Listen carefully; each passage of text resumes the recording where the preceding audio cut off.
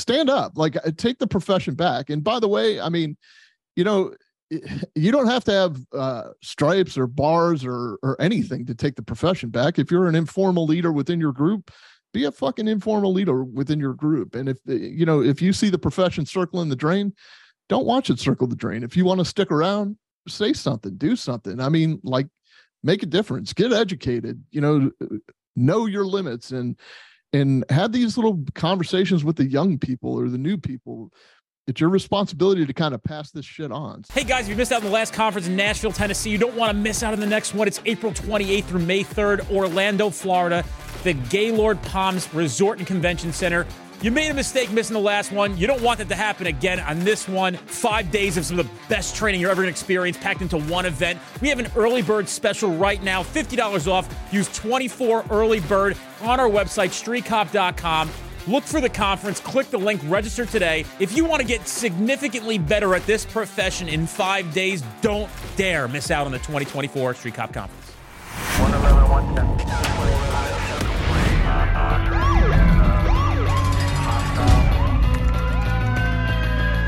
Training to be a street cop. Hey guys, welcome to this episode of the Street Cop Training Podcast. I'm your host, founder, and CEO of Street Cop Training. My name is Dennis Benino, and today we have Andrew Baxter. Andrew will give you a little context of who he is and what he's done. Appreciate you being here, my brother. I know you reached out and we got together and doing some shit like this. Let's rock and roll. What's up, Andrew?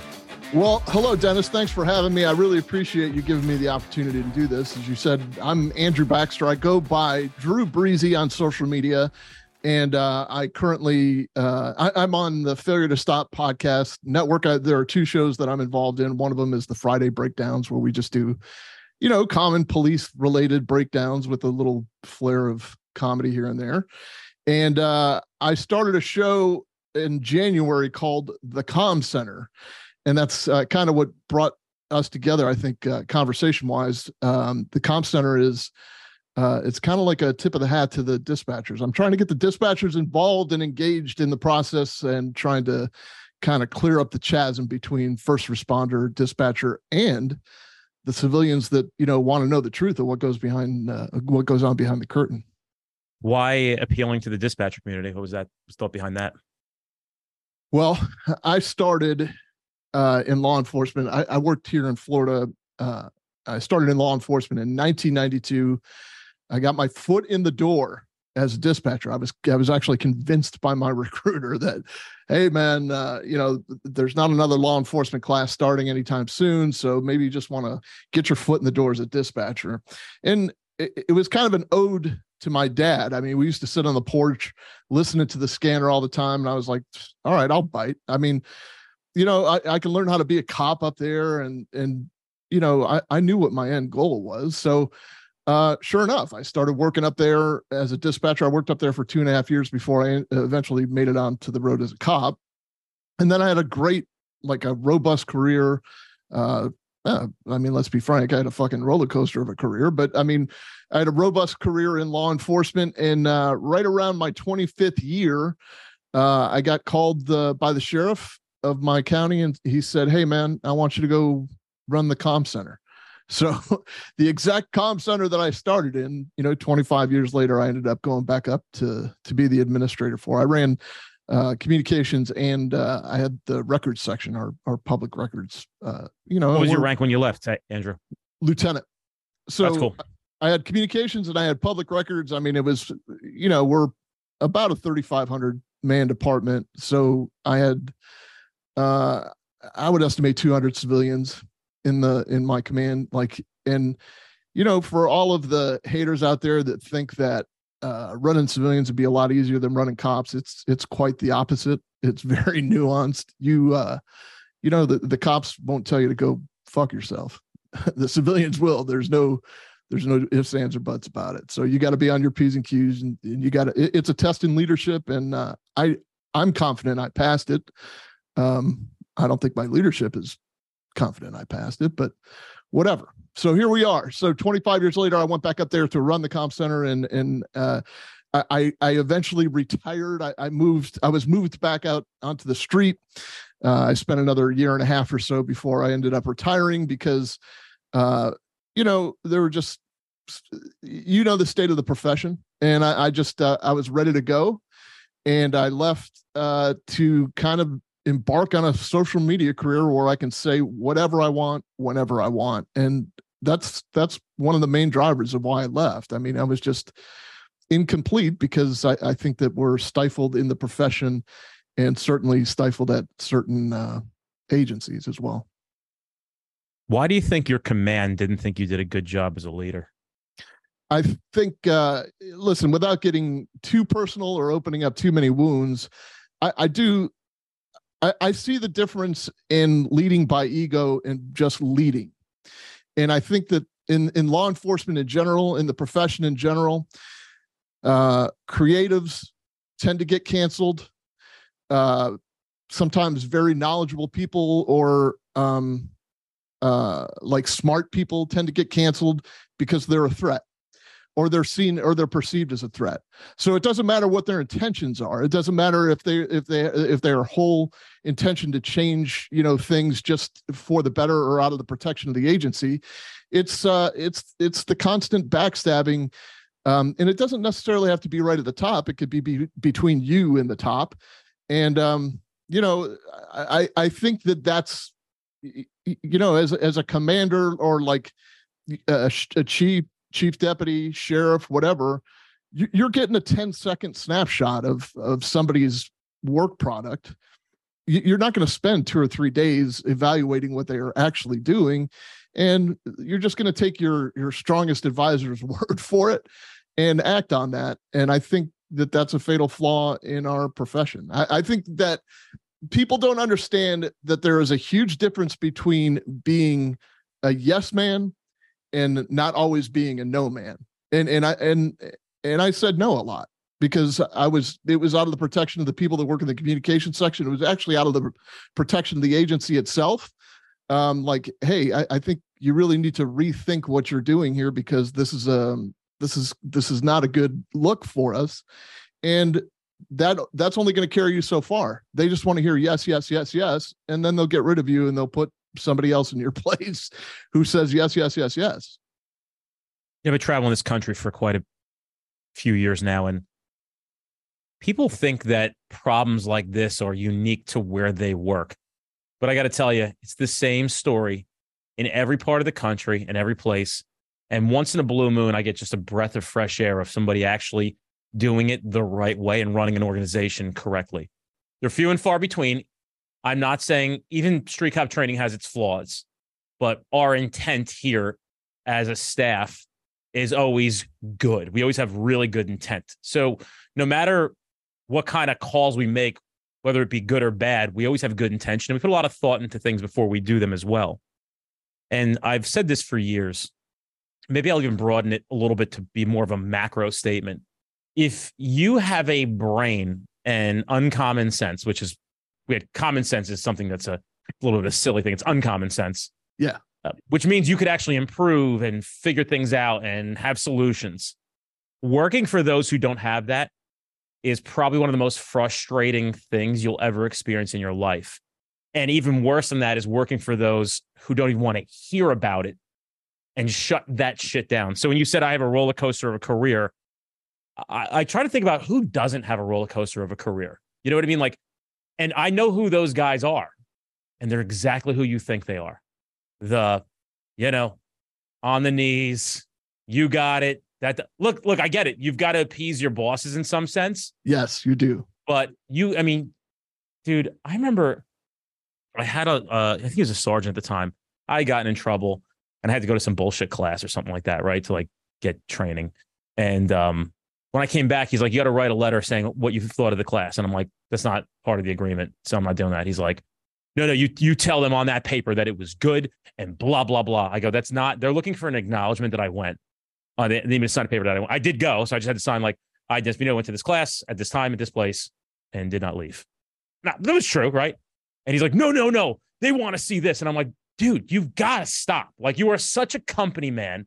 It is so ridiculous. They don't give a fuck of my review of the class. They needed to check a box. I needed to check a box because it was all some bullshit stuff. Yeah. So it was a dumb solution to a stupid problem that, I had to accept I guess whatever the fuck I got dealt on that shit. So, but I'm saying, like, who doesn't have a roller coaster? You know what I mean? Like, I think about that.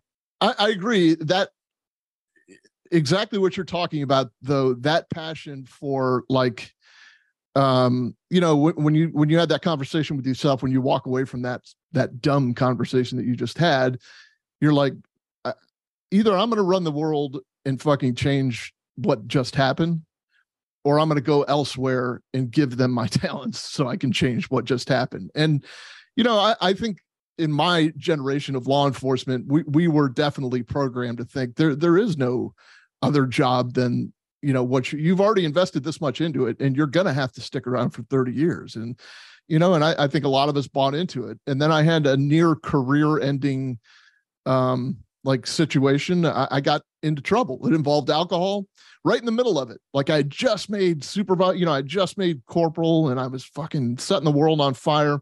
And then there were a lot of personal things that were going on. My ex-wife's mom was dying of cancer, and I was put on the midnight shift. I hadn't been on the midnight shift in, you know, X amount of years, and I wasn't getting any sleep. And yeah, I drove home one night. I pulled into a parking lot and I fell asleep behind the wheel. I had a little bit too much to drink. And of course, who knocks on my door but the rookie, you know, deputy from the same agency, and all hell broke loose from there. So I lost that promotion. I had worked fucking night and day. I worked, I kept my pager on my boxer shorts when I was in narcotics, like walking around my house. I kept my Nextel. This is how, you know, I'm dating myself. I kept my Nextel on 24/7 on that nightstand, ready to go. And, I worked hard to get that promotion, and I lost it in an instant. It was over alcohol, and I fixed that. So I spent, you know, 5, 6, 7 years in the penalty box, so to speak. And I started making my way back up, and little by little, I just, climbed that ladder again. And I ended up way ahead of where I was, originally.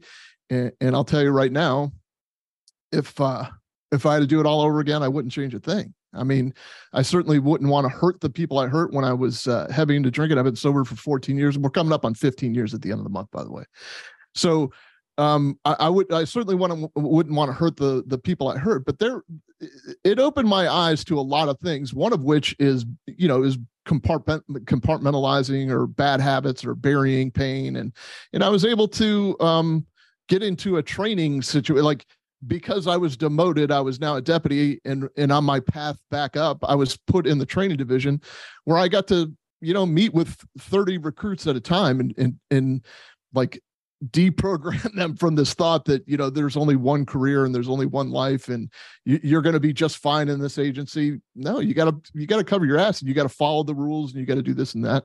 So I genuinely believe that I would not do a thing to change that, because it opened my eyes, getting back to your point, to the fact that I'm marketable anywhere. I can do, you know, this job gave me a great foundation, but it's fucking me. You know, I didn't identify as the cop, or I didn't identify as the deputy or the corporal that got demoted or whatever.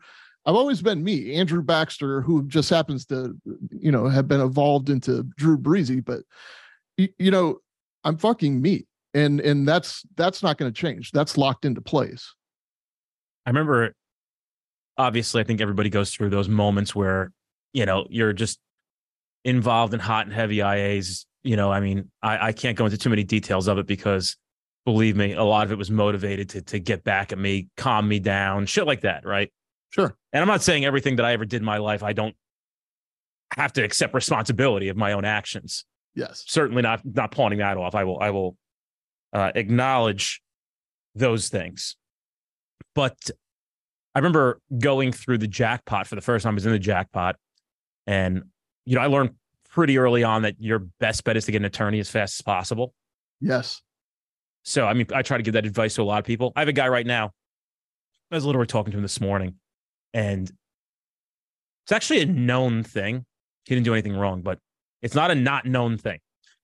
And I said to him, dude, I know it's going to pain you to fork out the money to go retain counsel, because your protection plan is going to be garbage.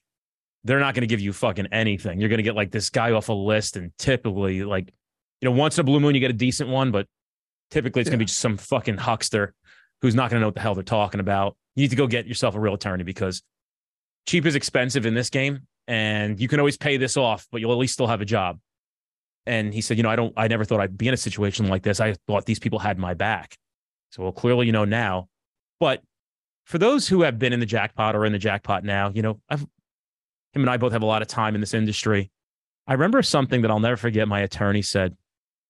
And he said to me, I just had a internal with a guy's lieutenant of internal affairs who I represented like 15 years ago.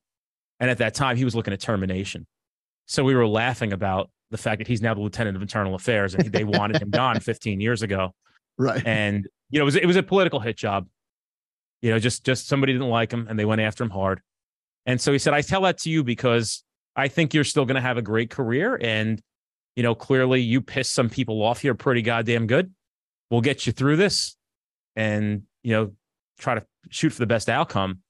And, same thing when you say 5 or 6 years, you had the cloud over your head. Somebody said something right after that. They go, you'll be in the hot seat just until somebody else in the hot seat. You're just one coworker away doing something fucking completely stupid and all eyes are off you and now on that person.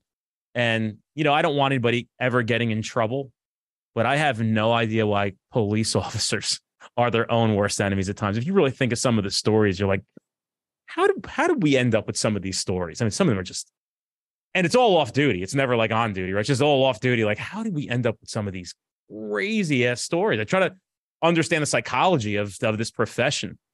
And, now I'm 40, almost 42 years old. You're 73 or something like that. Right, Drew? 71. Yeah. And he's 55, guys. So we're just goofing around. You're like just so much more wisdom and just like, God damn, like what the fuck? Yeah, sometimes I think I'm like, what a crazy, like, what's the psychology behind some of the stories that come out of this stuff and how people get themselves jammed up? It's pretty wild. Yeah, I think I'm telling you, like, I don't use this as a buzzword like it's being used today, but I'm going to use it as a buzzword. I mean, a lot of this shit is trauma based. I'm just saying that, we see things or listen to things or witness things that the human brain's not supposed to process. So, we use dark humor to get it out, or we use alcohol or infidelity or gambling to get it, to keep it down. So, shit spirals out of control pretty quickly, especially when you think you're invincible. You know what I mean? So you have a couple drinks and then you're like, yeah, I mean, if I get pulled over, I'll be fine. You don't think about the minivan that you run into and wipe out an entire family. You think about, being pulled over and quote, being fine, like you'll be taken care of. Well, let me tell you something. Let me tell something to the general public. Taken care of is not a thing anymore. I mean, number one, there's body cameras everywhere, and it was never excusable to begin with. But number one, there's body cameras everywhere, and number two, like it doesn't happen that way. It's just there's too many eyes and too many ears, and the generations are being brought up a little bit differently. And again, a lot of people aren't considering this a career; they're considering it a job. So. I'm not making any excuses for anybody, but I can say that, you go out, you have a few drinks, and then next thing you know, you're in forgotten land. Like you're not worried about the trauma anymore because you're not feeling any pain. And then you find yourself arguing with somebody over a parking space, and a little pushing and shoving match ensues, and you forget you're a cop. And then you realize when you have handcuffs on you, fuck, now I remember I'm a cop. I shouldn't be here. Or the next day when the regret, you know what I mean? I just think about the regret that people have, because I really am not quick to judge. Some guy sent me something on Instagram today. It's about like some kid at some kind of drag show with a loudspeaker, and like the cops come over, like tell him to turn it off. He's like reading Bible scriptures. Yes. And, so the guy says, oh, what do you think of this? And I said, how could I cast judgment? All I know is I saw a minute and 10-second video. Yeah. So how many times was he warned before? What was he told about what he's saying versus what the cops are doing? I don't know. Let's hear there's probably a whole other side of the story. So to have judgment on either end, and he wrote to me, he goes, well, it looks like it's religious persecution to me. And I actually said to him, I completely disagree with that statement. That is not what it is. There's not a cop in the country who's looking to persecute somebody over their religious beliefs. Trust me, there's not one. This is not like the UAE where there's actually strict Islamic rules. Yeah, right. Walking around. Yeah, bro. If you actually read, if you go to like a country that is on Islamic law, there's some real. You have to get if you go to UAE, you've got to get a permit to drink. You can't just go to a bar and drink. You have to get I was reading this stuff the other day. If you want to stay, there's rules on it. I think they eased up on one, but there was a video of, remember, like a British woman holding like a phone camera in front, like at the UAE cops, like, the Emirates cops. Ooh. And they put her in prison for a year, dude. Yeah, I was gonna say. Yeah, we were in Greece in May, at the end of May, early June, and I was with a lot of people from here. I was a lot of Americans, and you don't smell weed in Greece. So somebody had brought that up in the group that I'm with. We had like 65 people with us. Like, hey, you don't smell any weed here. I'm like, it's because if you get caught, you're doing 4 months in jail. They're like, that's fucking crazy. I'm like, this is a different country. Do you understand that? This is they're not playing that shit here. They're just not. You can't even, the gun laws in Europe are so strict. You think we have strict gun laws in New Jersey? Forget it. There, you've got to get a permit. You can only have a gun essentially if you live on a farm, and it can carry 3 rounds maximum. So you can get like a shotgun, no rifles allowed, completely illegal. A shotgun, 3-round max limitation, no handguns, no nothing. And dude, the Europeans hate guns, by the way, like all of them. Like I was asked by the Greeks and Italians that I met is like, aren't you guys nervous with like the guns in the United States? The gun violence is crazy. I'm like, you guys are just being portrayed like it's just this constant battle. Like we're in a cold war over here. Yeah, dude, I carry a gun every day of my life. I have a substantial amount of guns. I'm telling these guys like, no way. And I'm like, yeah. They're like, you're not nervous? I'm like, no. And they're like, well, what's the solution? I'm like, there's 55 million registered gun owners in the United States of America. There is no solution because we can't eradicate guns. It's impossible. But instead, we'll do magazine restrictions like that, because that's made a big difference in our crime. How about you start prosecuting the repeat offenders, or how about you not let them out on no bond, or you know what I mean? Wow. Like there's no, it's listen, I'm not going to go down that road, but some of these people are just out of their goddamn mind. They make no sense. I don't even know who they're pandering to if they're pandering to people. I have no clue how we have zero common sense. But I will say this: looks like the NYPD is starting to fucking do a little work again. I don't even catching the videos. They seem to be not playing too many fucking games anymore. I'm proud to see it. I mean, like, stand up, like take the profession back. And by the way, I mean, you don't have to have stripes or bars or anything to take the profession back. If you're an informal leader within your group, be a fucking informal leader within your group. And if you see the profession circling the drain, don't watch it circle the drain. If you want to stick around, say something, do something. I mean, like, make a difference, get educated, know your limits, and have these little conversations with the young people or the new people. It's your responsibility to kind of pass this shit on. So, I mean, like, I firmly believe that, when COVID hit, which is a whole different ball game, and I was affected in a few different ways in this, but that was George Floyd era, right? So we were back to being racist again, and so when we couldn't do any kind of enforcement or whatever, they had no way to vilify us. So the ingenious way of vilifying us is saying, okay, cops, what we want you to do now is go in and enforce mask rules, or go in and enforce, like, there's more than 4 people sitting in this library or on the beach or whatever. And to the point that you just made about the guy in Wisconsin with the megaphone preaching the Bible, the cop is vilified in this situation. Somebody actually out there with common sense that says, well, we addressed common sense a minute ago, but somebody that said, this looks like religious persecution. No, this is a cop that was told to do that. Do you think that the cop is having an internal struggle as it is? And this is all going into the deterioration of the profession. These are the struggles that a cop has. It's not just, the blood and guts, or the people screaming because you're taking their mom and dad to jail or whatever. It's all this, like, scrutiny that we're receiving for doing a fucking job, for raising our hands and volunteering to say, hey, if the bullets start flying, I'm actually going to run towards the source of the bullets. You just duck down. And I get why people left in an exodus. I understand that. And I just wonder how much of it is programmed, how much if it is to disrupt law enforcement, to get us to break up the system, so to speak. Whatever the biggest thing that's running everything is, the media is their resource to shift it and sway it any way they want. Absolutely. And when you understand that, I'm not going down these conspiracy theory roles, but you think that there's not somebody like playing with the dials behind the scenes, you're out of your fucking mind. You're right. And I'm sure it's more than one person. It's a huge conglomerate of people, and people that you in a million years could never get to, or you wouldn't even know who they are. Right. And if you get close enough to shit like that, it looks like they eliminate motherfuckers pretty quickly. So that's why I'm like, man, I'm good. Right. I'll just make sure that my men and women here in the blue just acknowledge that the media is employed to shift and sway the thoughts of mindless Americans. And they listen because they're idiots. And they listen. Yes.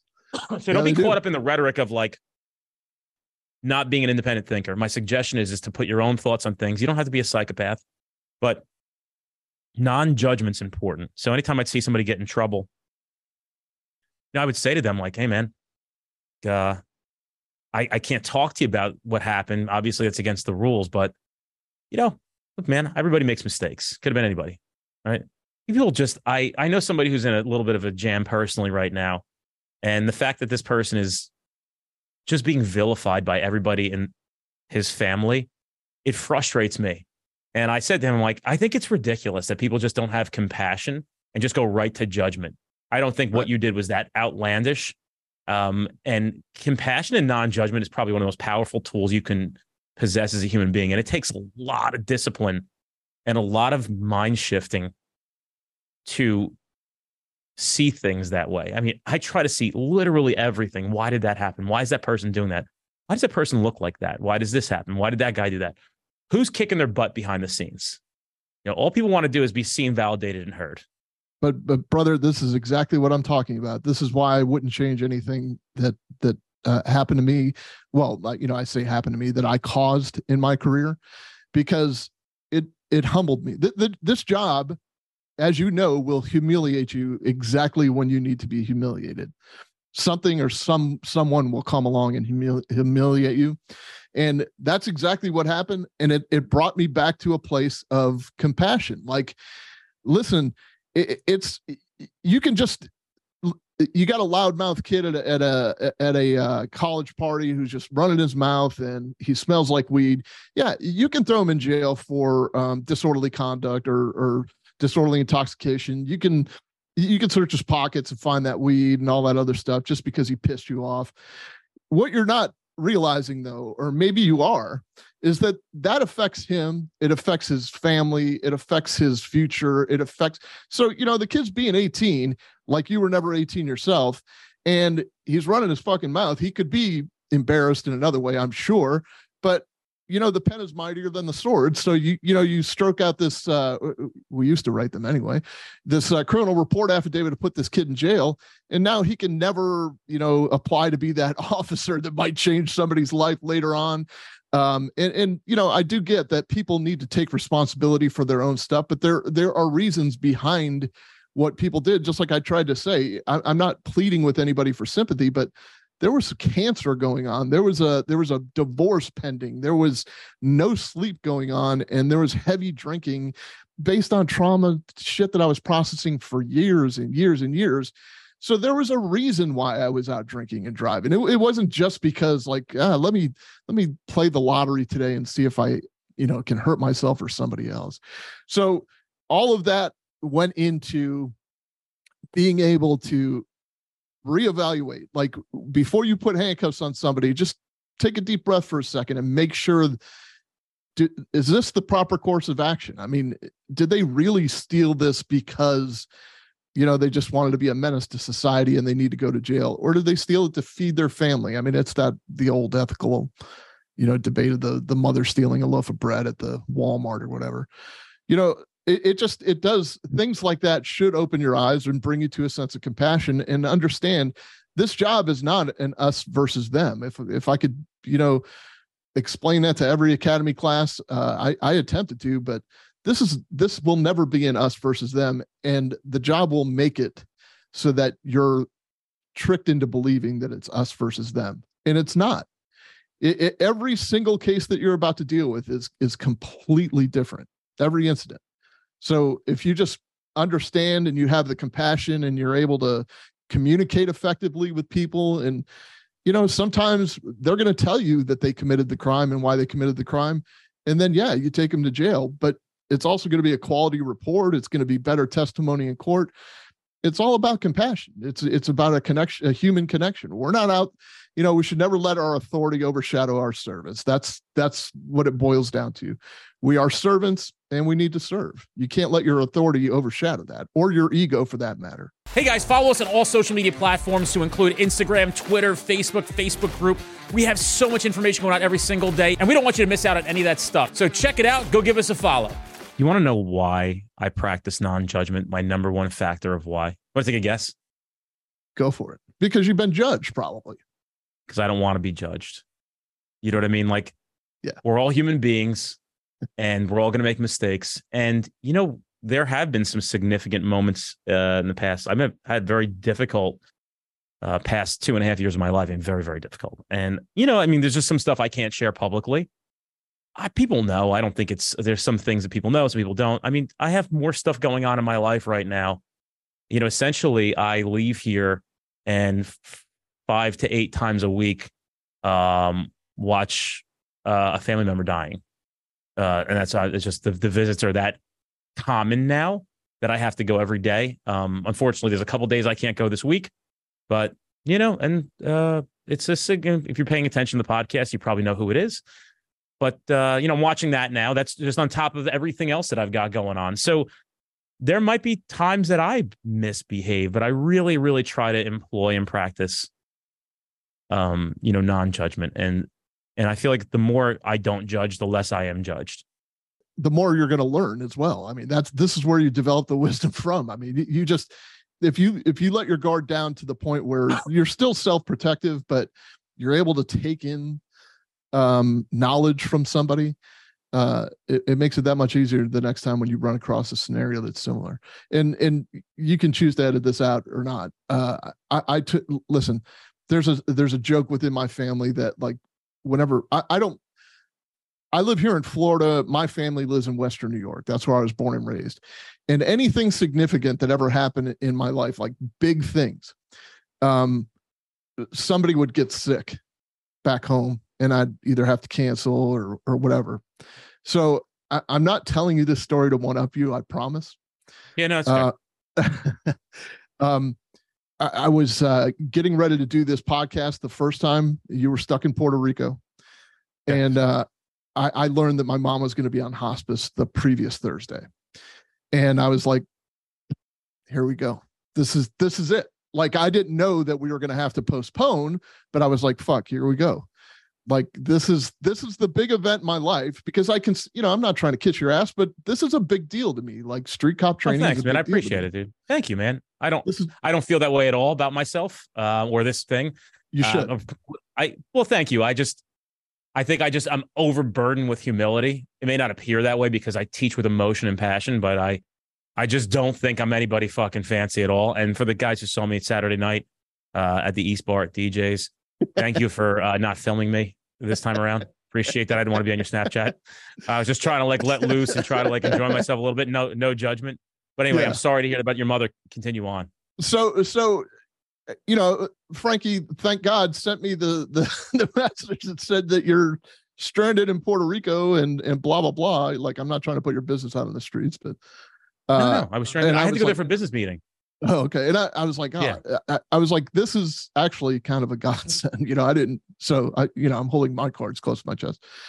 So sure enough, the date rolls around that we were supposed to do the podcast, and my mother died. Oh, I'm sorry, dude. It's okay. Listen, I'm completely at peace with it. So the day that I was supposed to do the podcast with you originally is the day my mother died. So that's horrible. It is, but I get it. Like, we all go through it. And the thing is, like, this is why I say I'm not trying to one up you. I said my goodbyes to her over a year ago. She was at the point where we were having the same conversation within the conversation we were having. I mean, she she had no memory. She roamed the plains for 92 years. I mean, she had a good life. Yeah. So, but her memory was like zero. It was at zero. She would remembered her little baby boy, and that's about it. So, you know, it was kind of a, man, this is hard to say. It was kind of a blessing that she's up there with my father now and all that. But, you know, I'm just saying we all go through it. And it doesn't make it any easier. And there was no preparing for it. And in fact, one of the biggest days of my retired career was what it was supposed to be was actually something completely different. It was the day I learned my mother died, you know?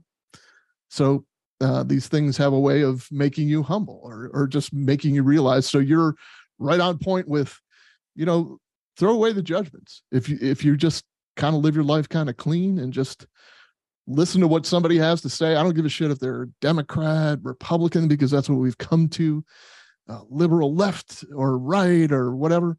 Just everybody's got something to say and everybody's got a story. Just hear them out. You don't have to fucking sway the world into your opinion. You know, I also think that this kind of led my brain into saying of how I really have learned to not expect anything from anybody. I mean, at this point now, I get promised so many things. It's a very interesting time. It's been interesting for a while, but even right now, it's interesting. And so, you know, I'm like, if it happens, that's great. If it doesn't, then so be it. That's a real nice way to live because I don't live that way. I'm a man of my word. And I always tell people, you know, you could find people that don't like me, which is fine. I have no interest in trying to appease the entire world. I'll live. However, you will never find somebody that tells you I'm a piece of shit.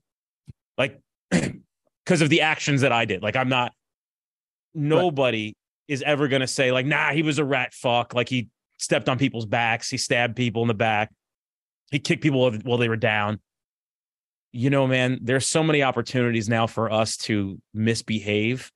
And I just try to remind everybody, like, that's just not the way we're going to win. It's not for us. Not. And, you know, we want to default to that as human beings of like, fuck that guy. I'm like, hey, guys, just let it be, man. Like, it's all good. Like, there's obviously a lot of pain behind things like that. I don't know why that person's acting that way. Life is just a very interesting ride. And, you know, people just have to understand you're going to have to roll with the punches. And there's no giving up, rolling over, and dying. You just keep moving forward. And sometimes it's very thick brush, and sometimes it's clear open fields, and you're breathing. You could smell the ocean air coming off. Like, it's just that's how life is. Listen, I say that about loyalty. Loyalty is an 8-lane superhighway that runs north, but it's a fucking overgrown footpath that runs south. And you know, we're pretty short on machetes. Like, that's so. To your point, if you wash away expectations of anybody, if you have no expectations, period, like I had no expectation of this, you know, coming to fruition today, just based on the fact that anything could happen. Like you could be called to whatever. If you have no expectations, it's very hard to be disappointed in life. And you do with age, and you know, when your EQ develops, you do realize that there are people that hate you, but who gives a fuck? Like, why am I? Nobody can make you feel inferior without your consent, is that famous Eleanor Roosevelt quote. I saw it, you know, walking on Tampa River Walk one day, and it stuck with me.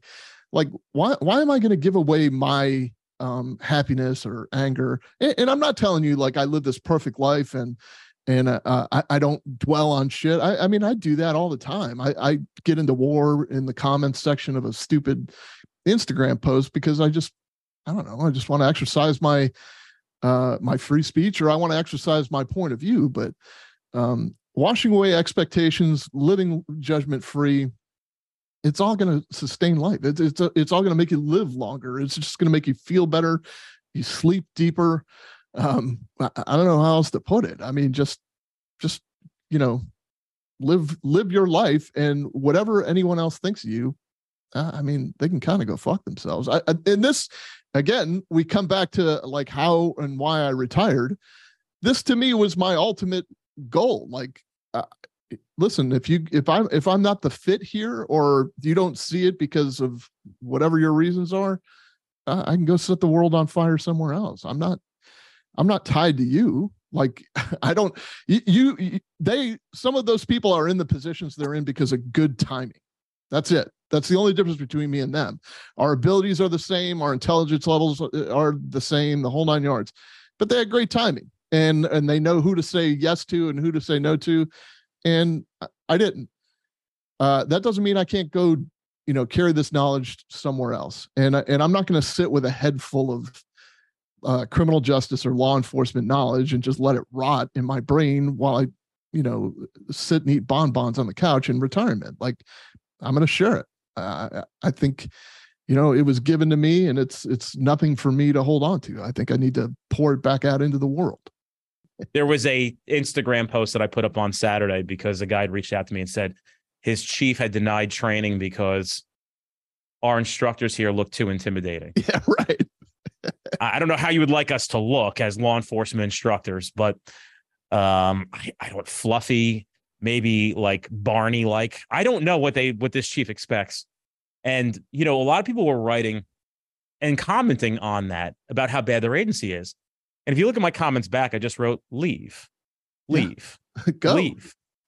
In a time when you have options, I find it just so amazing that the fear of the unknown is the thing that's crippling people to remain unhappy. It's wild to me. And although I am this police trainer and building this company and a father and all these other things that I am, I think one thing that I am the most is trying to understand human psychology. I mean, Why have a good career when you could have a great my wife's friend came over on Saturday, and she said, I work at this school district. I didn't know what she did for a living. I know her a few years now. Nice girl, my age. And she goes, oh, but I'm going to take a job like 10 minutes from here, but it's a little bit of a pay cut. And I said, Lisa, I am so about pay cuts for the quality of life improvement. She goes, well, I won't have to travel. I go an hour and a half each way where I go now. So it's only 10 minutes. And I go, oh my God, like it's a dream. Like who cares? Like the pay cut in your field can't be that substantial where you're going to have to sell your house. I mean, you aren't going from making 1.6 million to 4.3 million or vice versa. Right. You're talking about. So for me, the variable of not wanting to endure the pain, the short-term pain of change to achieve greatness is flabbergasting. And I cannot figure out why people have such a problem with this. And I don't know where we were failed in society. One, certainly the school districts, no question about it. And she's a counselor. So I said, and I was actually pleased to hear that she wasn't giving advice to people to go to college unless they had like 100% scholarships. I'm like, this is so super smart.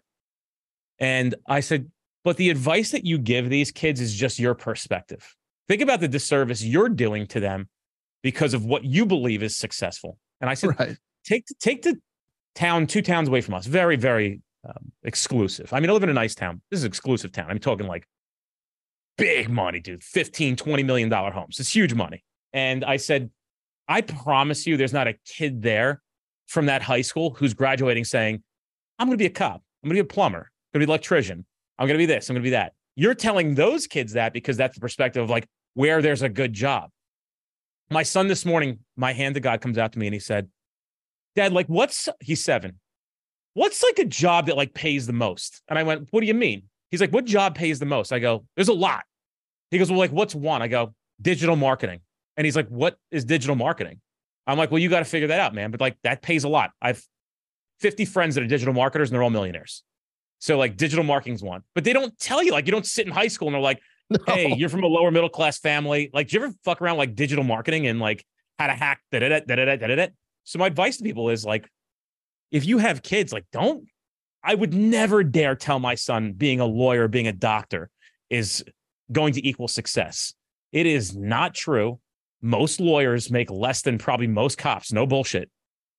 Right? Like maybe not in Florida, but here, right? They're settling contracts, $150,000, $108,000 a year for patrolmen. Right. So you got lawyers who most lawyers probably make $100,000 a year. That's real. So I don't know why people correlate this 8 years of school, 7 years of school to I'm going to be rich. No. They're just the best in the industry. Just like any industry. They're the best. So anyway, to come full circle, I guess what I'm saying is, I hate to go on these ADHD rants. Why are people not willing to endure the pain to achieve the greatness? And it's beyond me. And these guys and these girls will go back to the same shitty agency that they fucking can't stand for the next 20 years. You can't put a price on happiness. No. You can't put a price on stable mental health. Like, it's, again, we get, it's a buzzword in the industry now because administrators get to say, well, we're doing something about the mental health, when all they're doing is throwing around a buzzword. They're not really doing anything about it.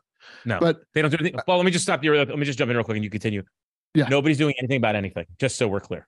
Dude, this is what you're talking in my good ear here. Without bashing where I worked, I will tell you this. I've always come from the foundation of, like, figure out what you're good at and be the best at it, right? So where I worked, they proclaimed, when they kind of changed leadership, our two best things are leadership development and mental health. Well, let me tell you, I left a couple $100,000 on the table in the drop program, in the deferred retirement option program, because I had to get the fuck out of there. Now, a lot of it was environmental because of the state of law enforcement, but the shit that the reindeer games that went on, the high school cafeteria mentality of some of the people that are in charge of protecting an entire county of 1.6 million people, the bullshit, petty fucking games that affect the mental health of the line employee or even the middle manager like me, is astonishing. So the two things that you do best are leadership development and mental health, yet you implore your leaders to play fucking reindeer games. Those are the two things that you do the worst. So again, to combat that, I just don't need to stick around in that environment. And again, sticking true to my word, you can't put a price on happiness and you can't put a price on mental health. If I got a good, clear mind, I can make the drop money that I missed out on. I can go do whatever I want. The world is my oyster. I can go do whatever I want. Now, I understand that I was in a different position than a lot of people, but when you're saying it, when Heather's saying it, when the people on your staff are saying it, why are you tied to one place that's making you unhappy? It's, like, even personally, why are you tied to one partner or marriage that's just making you unhappy? Are you doing it to keep up appearances? When are you going to break the cycle and just understand you're in control of your own destiny? Once you've turned power over to somebody else to control your destiny, you're fucked. You're destined to do whatever they want you. They're destined to control your happiness, and they're going to pull the levers, and they're going to maximize anything that makes them happy. So it's all about independence. Like, just, it's not an easy jump to grow a set of balls, but you got to do it. Yeah. I mean, watching my family member in the care facility. So I go visit this person. I was just say it's my father. And there's a guy in the same room with him in this care facility. Mm-hmm. And I said to the nurse last week, I said, that guy doesn't wake up so much. Like, he's always sleeping when we're there. She goes, I think he's just done with life. I think and the guy's not like, my father's in really bad shape. Really bad. I mean, it's very interesting how at this point of his sickness, I see him with a fresh set of eyes as an innocent soul versus, and my brother came over last night, which we don't see him too often. And he said something about my father to my kids. And I'm like, hey bro, like, that's their grandfather. They don't need to know, like, what he was like as a fucking father growing up. So just cut this shit. He doesn't have kids, so he doesn't know. And I'm like, they're too young to be telling him what your father was like versus me. I'm obviously this way because I know what that was like. Yeah, right. That's why dad's the most fucking fun on earth. I guess the point I was getting to was that whole place are people who have no more options. It's just over. And at the end of life, nothing was ever that scary. and you don't get to hit a restart button. You just don't. You don't get to sit there and go, okay, God, this is the end for me. Let me do this again. I've learned some real lessons now. And all you can do is look for guidance that speaks to your soul and follow it. And I got to tell you, I think that taking risks, doing things that are uncomfortable are sometimes disappointing, but at the other end of the spectrum, just very rewarding. And I use examples of my life and other people who have written in who said, I took a leap of faith. It was the best thing I ever did. I can't thank you enough. I heard what you were saying. And I implore people, based on the fact of happiness, to take those leaps of faith and trust yourself. You got to trust yourself. You got to know who you are. You got to know, not everybody needs to, but if you're that person, you know you can handle it. Like, what's the worst thing that's going to happen? And I can't emphasize that. And I just don't want to live in a life of regret. I just don't want to, dude. I don't want to just say, man, I wish I had so many talents, so many things I could have offered. I could have made a change. I could have made a difference. And it's fucking painful. Like, I'm not going to sit here and tell you it's not. Doing this at this point now, it's so painful, but it's so worth it. Yeah, this is my, like, you've hit on kind of one of my mantras. Like, obviously there's some type of glass ceiling. Like, I wasn't going to go any further than what somebody else decided. So that's exactly what I'm saying. The only way you're going to smash it, the only way you're going to be able to live free and share what you got is out on your own. So fucking go do that.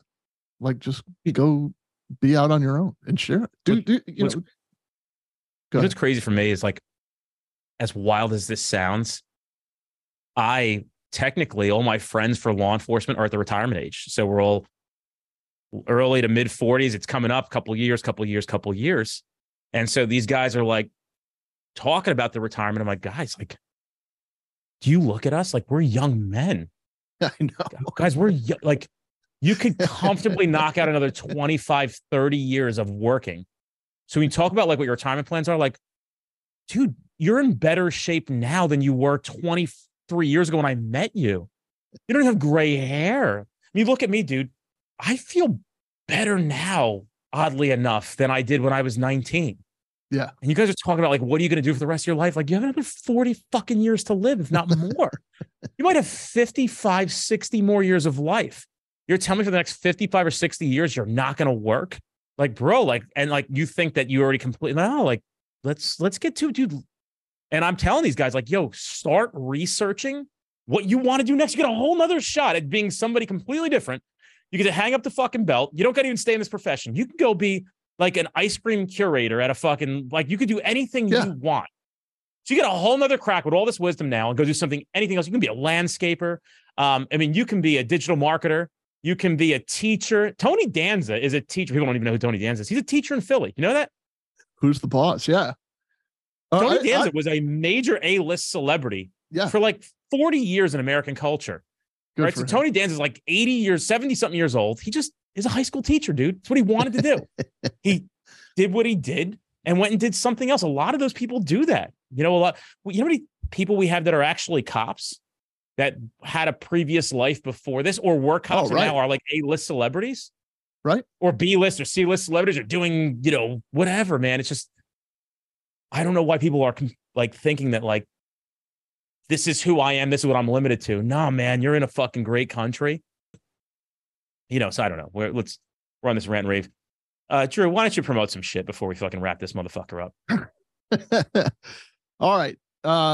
You can catch me on Failure to Stop. We have a YouTube channel, obviously, called Failure to Stop, and we do live shows probably 5 nights a week. There's 6 different hosts. Again, I'm involved in 2 of those. One of them being the Comm Center, which is an ode to the dispatchers. And then that's Thursday nights. We do it live at 8 p.m. It drops as a podcast on Saturday mornings. You can always catch the replay on YouTube. Fridays, I do Friday breakdowns with Eric Tansey, and we cover all the police related news. And that's done live at 11 a.m.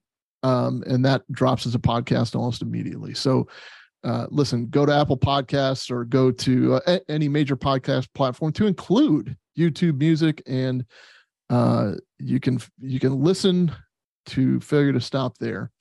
I got to tell you this too. I'm not I'm not making a dime on this whatsoever. There's a guy named Ricardo Martinez. He's an advocate. He was a 911 professional for years and years and years. He's got his own podcast. I'm not going to plug that, but he assembled this book. It's called Imagine Listening. Imagine listening. Your worst day is our everyday.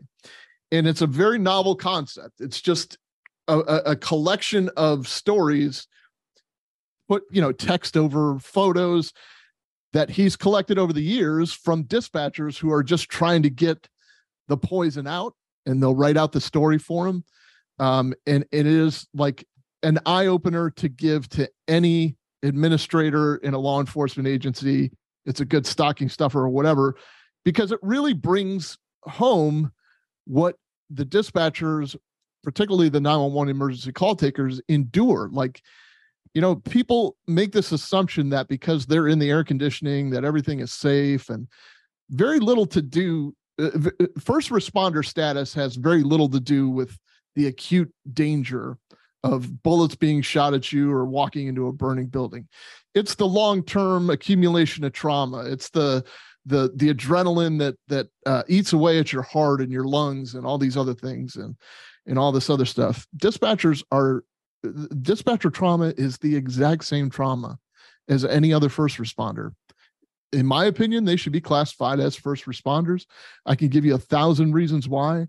I can share my promotional, to be promoted to captain research project I did called Mitigating Stress and Trauma in the Civilian Sector, where I delve deep into dispatcher trauma and its effects on people. It causes depression. It causes regular suicides, just like anybody else. It causes, the obesity, depression, all the things. But the difference between 911 dispatchers and cops is pretty simple. Dennis, you and I, we show up to a shift and we're supposed to cover 4 zones. One guy called out sick, one guy's in training. You and I can cover it. We're good. We'll be okay. We're probably both pretty good cops anyway. If you think that's happening in the communication center, it ain't. Somebody's got to sit their butt in the seat that mans the radio. Somebody's got to sit their butt in the seat that mans the 911 position. And the problem is this accumulation of trauma that causes sickness, causes them to have a high absentee rate. It causes them to churn. They're always quitting. And what it's doing is it's creating an environment where there's mandatory overtime for people that are already burnt out. And it's causing health issues beyond. So when you and I start the conversation with let go of your judgments and just be a humble human and take a perspective from somebody else's shoes, these people are disrespected, overlooked, and completely underpaid and overwhelmed. And it'll be my last dying breath that I'll be shouting from the mountaintops about how much more we need to pay attention to these people, even from an agency standpoint. If you're an agency head somewhere and you think that it's a wise idea to have a maladjusted, from a mental health standpoint, a maladjusted call taker being the first voice that the public hears, whether they're calling non-emergency or 911, if you think that's a good idea, good on you. It's a horrible idea, one. And two, if they're short-tempered and they start having this interaction with the citizen, what do you think that how do you think that they're going to be when the cop shows up? You knock on that door and they're already agitated. So does that lead to a use of force? Does that lead to the cop having to talk somebody down? Or, there's a million reasons I can give as to why they are the way they are. Nobody, not many people tend to listen to them, but just from a business standpoint, you've got to think as an agency head, you've got to take care of these communications people. They're the first voice. It's going to become more and more prevalent that they're knocking out because of PTSD, because that's becoming a workers' comp issue. Look at it from a business standpoint, however, but just from a humanity standpoint, get into your communication center and live a day or two up there. Don't just assume that they're just, they're clerical, they're civilian. Nothing drives me more crazy than hearing, they're civilians or they're clerical. So you mean to tell me that the chief secretary and the 911 operator, they're on par? They have the same stresses. They have the same, because they're getting paid about the same, and they're getting about the same retirement, and they have access to about the same mental health. You know what I'm saying? It's ludicrous. These are first responders, and they should be treated as such. That's my opinion. Very well said. And I couldn't agree more. And I couldn't, you could ask any dispatcher that I ever worked with. They still to this day have a great bond with them. We had a lot of fun, and, always spent a lot of, as a matter of fact, sometimes they were dicks and I wasn't, but that's just how it goes sometimes. But yeah, I always, very fond relationship with my dispatchers. I enjoyed them tremendously. And, so yeah, you're right. I mean, they just need to be thanked and appreciated for what they do. A really nice job. They really do. Yeah. All right. I gotta get the fuck out of here, Drew. Oh man.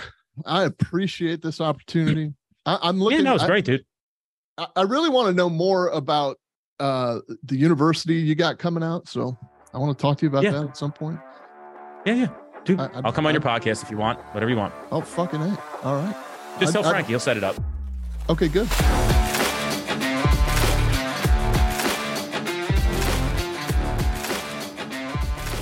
Hey guys, check out our upcoming training at streetcop.com. Don't forget, we have 50 instructors nationally teaching a variety of topics. These are the best classes you're going to experience in your career. We make sure of it. You're going to love it. I guarantee you're going to be thankful that you went. Check us out at streetcop.com for all upcoming classes in your area.